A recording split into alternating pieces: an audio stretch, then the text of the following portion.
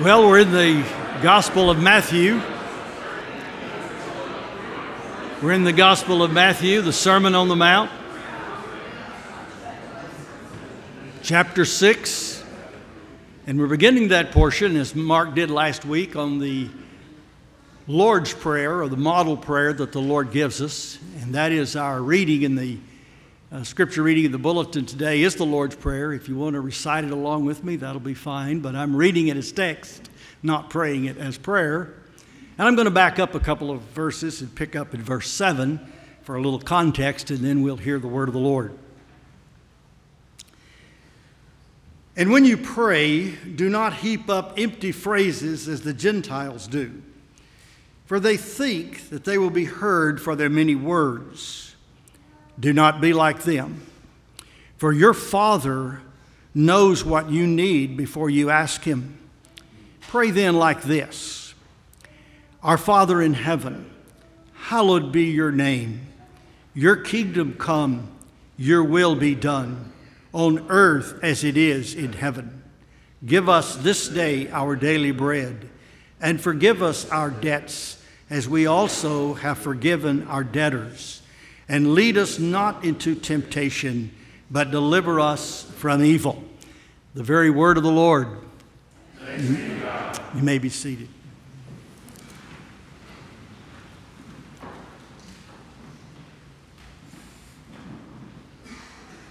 The Lord sets up a contrast. We've been talking about the way the scribes and the Pharisees do a lot of things, the way they interpret Scripture, the way they live their life, the way they exercise their various good works, etc., etc. Now the Lord moves to how they pray. And how do they pray? Well, they just string together a lot of mantras, slogans, sentences, many words, cliches, aphorisms, who knows what else. That's not the case with the model prayer the Lord gives us. In fact, we are going to treat it as a topic between now and Advent. Believe it or not, we're coming up on fall. This long, hot summer is coming to an end. At least the season is coming to an end. We'll still have hot weather. But this fall, we'll be preaching through each of the petitions and the phrases of this prayer right on up until Advent season this fall. And so it'll require quite a bit of an examination, but always remember what the Lord is doing is teaching us how to pray. In Luke chapter 6, in another context, his disciples asked, Lord, teach us to pray, as John taught his disciples to pray. John the Baptist taught his disciples to pray, and the Lord gave them the model prayer. And we're going to look at it in the emphasis on this very first phrase, Our Father in heaven, answers the question, to whom do we pray? To whom do we pray? And we pray to our Father in heaven. And what is interesting about this prayer is the Lord already knows our heart and the things that we will ask before we even ask Him. We're praying to the great God of heaven and earth. We're praying to the great God of Israel. We're praying to the one who created, who redeems, who providentially cares, who worries, as we'll find later, about the sparrow and about all things in particular about His creation. We're praying to a God who is loving, merciful, compassionate. We're praying to the great sovereign of the universe who has become the particular God of a chosen people. The chosen people of God is Israel. Israel is God's chosen people for all eternity. And only those that are of Israel are Israel. And they are God's chosen people. If you're one of God's people today, you are a member of the house of Israel. because God's affection is on one people and one people only. First, a tiny lot of patriarchs, a few families, then a few tribes, then a few clans and tribes, and then a nation, most of whom did not really trust and believe and follow after their God, keep His commandments, obey His voice, walk in His statutes. They didn't do it. What was more, they didn't even seek it by faith. Book of Hebrews says that they didn't attain the promises that God had given them ultimately because they didn't seek it by faith. And we have learned in hearing the gospel that the gospel is given to us by the grace of God, and it is received by us by faith and faith alone. So they're praying to their God. They're praying to their sovereign, their king, their majestic leader. There is nothing more important in Israel's ancient history than the notion that the Lord God is one. Hear, O Israel, the Lord God, our God, is one. Monotheism, one God, is the truth of Israel's day, and it's the truth this morning. There is but one living, almighty God. And Israel knew that. They knew about the one God. What was less apparent to Israel was the nature of His deity, was the nature of His Godhead. And that is that He was exclusively one God, but in three distinct persons. He made Himself known according to many names. The name we think of with Moses, for example, was the name given at the burning bush, where the Lord identified Himself by the to be verb, the verb of existence, the verb of essence, and said, I am that I am. And God then manifests Himself as the eternally existing one.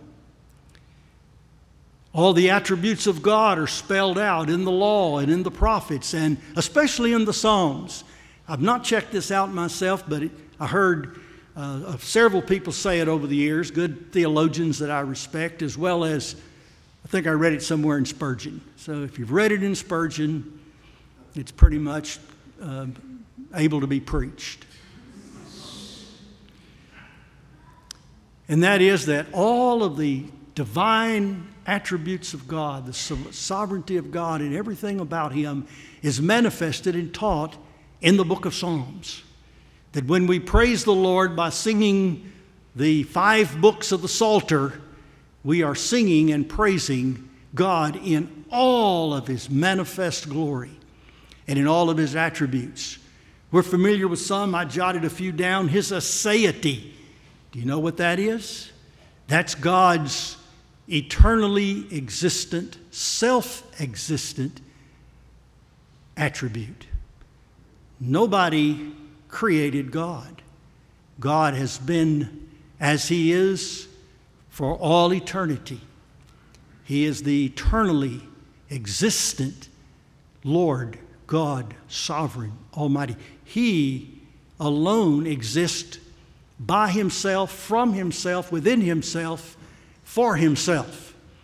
That's why sometimes our gospel gets a little upside down when we start worrying too much about ourselves and our own pathologies and our own needs and our own anxieties. There is a God who is above it all. There is a God who knows it all. He knows what you need before you ask Him. When we come before God in prayer, we're coming before someone who has infinitely more knowledge and discernment, of course, than we do. He is known in I mentioned His omniscience, His all-knowing. He knows all. He knows the end from the beginning. No one has counseled Him. He is the one who purposes all things. Sometimes we get a little pedantic and a little bogged down in our discussions about free will. And we forget that we are just mere mortal, finite in every way, limited beyond measure, and we are talking about our will as opposed to the will of God. The determinative, decretive, permissive will of God. Ponder for a moment who God is in these attributes. His omnipotence, all-powerful. He brought the universe into existence with word, dynamic word and word alone. And we're finding out more and more about this universe. And the more we find out, the more we see how much more immense than it possibly is. And so the immensity of God, the immeasurability of God, the immutability of God does not change. God is the same this morning as He was billions and billions and billions of years ago. God is the same. He changes not, His immutability. God is simple in that He is not made up of parts. He's not cobbled together by various components of deity, but He is one, completely, simply, entirely indivisible. We may parcel out distinctives for purposes of analysis, but we do not divide, separate, or otherwise truncate the Lord God Almighty. A few more. His eternality, as I mentioned, He was here before all things began. He's the cause of all things, and He has brought everything into existence, His creative power. His ubiquity, His omnipresence is sometimes known. He's everywhere. Not in a sense of being in everything in a pantheistic sense, but being above all things, but all things everywhere. Everywhere in His universe, which is created and finite, and everything beyond His universe. This is the Lord God to whom we pray. This is the Lord God that is high and lifted up in His holiness. His holiness is His other-than-ness. He is different than anything we know and anything we are. God is not like us. He is not a man that He should lie. His veracity is established, His truthfulness. He is the measuring rod, the very cannon stick for truth itself. And these are attributes of the Father. In His justice, He is absolutely righteous in every way. He's the standard of righteousness. God cannot sin because that would be to go against Himself. He will not and He cannot. His standards are righteous. And He has a whole complex of attributes that are known as His benevolence, His goodness, His grace, His love, His mercy. These things are described to us in almost terms of infinity. His mercy endures to 1,000 generations. That's probably more than the history of planet Earth. If you figure a generation is 25 to maybe 40 years. Who knows? Who knows these things? The book of Job, along with the book of Psalms, is quite helpful in helping us understand just a glimpse of who God is.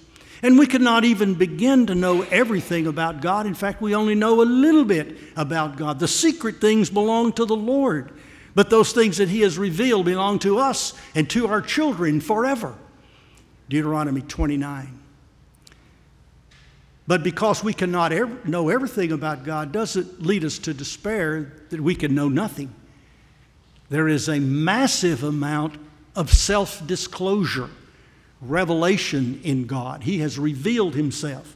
Literally, the word is apocalypse. He has pulled back the curtain that we can see. He's done it in the universe, and we can see the stars and the heavens and all that is on planet Earth and the earth sky above and the earth below, everything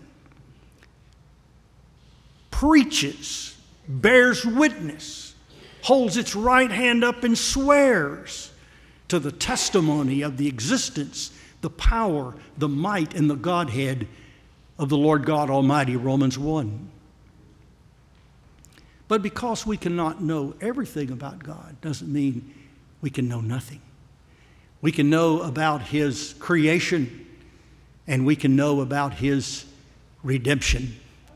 Sometimes the theologians will call it general revelation and special revelation.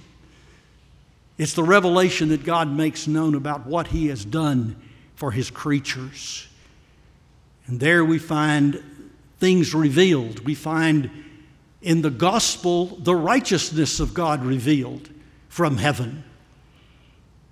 We find in God's wrath the wrath of God revealed from heaven. God has revealed Himself. He has made a self-disclosure. He has made Himself known. And God, eternally existing as three distinct persons within one divine essence, has a harmony and a symmetry and an interrelationship that is beyond our imagination. The theologians call it, and I always leave out one syllable. Sometimes Greek words are hard and little syllables throw in there, but if I can get it pronounced right, it's perichoresis. It is that mutual indwelling among the persons of the Trinity. God the Father, God the Son, and God the Spirit. And God is one, and the three persons were revealed even in the Old Covenant. The Spirit of God was everywhere in the Old Testament, from brooding upon the waters on creation, all the way through to empowering the craftsman to build the paraphernalia that made up the tabernacle. God's Spirit was at work in inspiring the prophets, in bringing the law, in filling His servants, not only Moses, but the elders of Israel. God the Holy Spirit was at work all through the Old Testament. The power of God upon the earth accomplishing all of His purposes. And we see that there was always some agency, some human representation of God on earth. At first, it was Adam. Adam, created in the image of God, was God's vice-regent. He was God's human agent upon planet Earth. And he was given the mastery of the planet. He was given the responsibility of the earth to dress it, to keep it, to work it, to guard it, to protect it, to make it fruitful and multiply. And God always had agency, human agency on earth. It was Adam, was Noah, was Abraham and the patriarchs. In time, it became Moses and Aaron and the priests. And from the very beginning of the days of Abraham, who is called in Scripture a prophet, there was agency in the prophets. People on earth that were speaking God's mind and doing God's will, walking with God, living for God, and advocating and promoting God's word and God's will upon the earth. God had human agency on the earth, but the best was yet to come. And the throbbing heartbeat of all the prophets was, there's going to be a man that'll be different. He'll be the Son of God when He comes in human flesh. These human agents were called men of God. They were called servants of God. They were called even sons of God. But they were mere shadows and types, mere Christophanies and reflections, types and embodiments. If you'll allow me to say, weak and beggarly elements to show the real man of God who was to come. And that brings us to the incarnation of Christ. That brings us to a little strawy manger in Bethlehem. In time, real time, human time, sometime between the great creation day and the great consummation day, in the fullness of time, on God's timetable, God's Son, the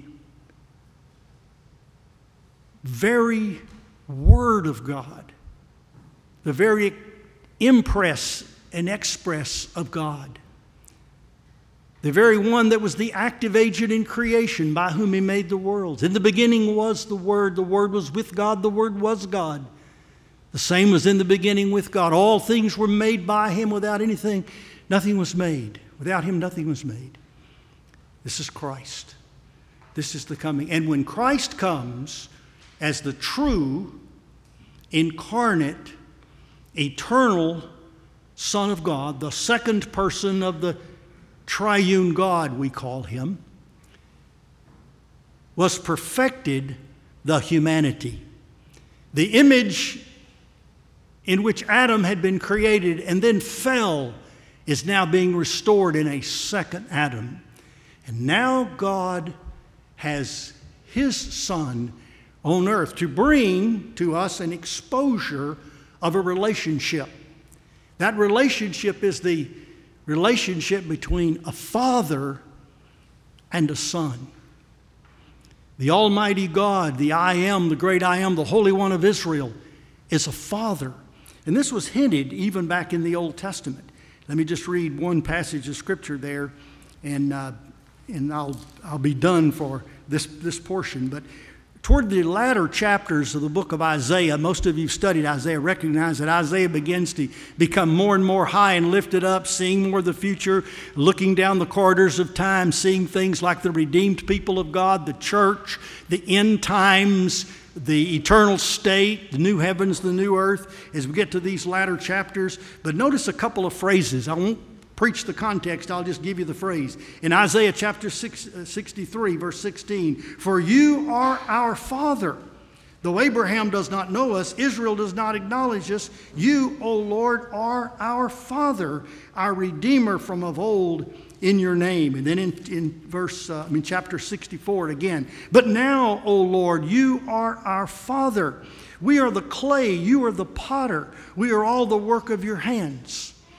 The notion of the fatherhood of God is revealed to us in its absolute brilliance in the sonship of Christ. And now, since we're out of time, we're just going to have to finish up with one sentence. Christ, the true Son of God, who insisted that He had come from above, He had come down from the Father, He had come down to humanity, now tells us that we must have that same origin. We must be born from above. We must be born from above. And when we are sons of God with Christ Jesus.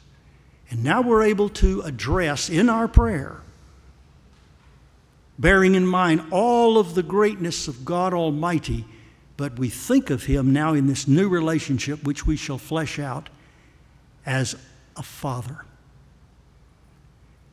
And if you think about it, it's all the difference in the world. No matter what a man is like, he is a father to his children.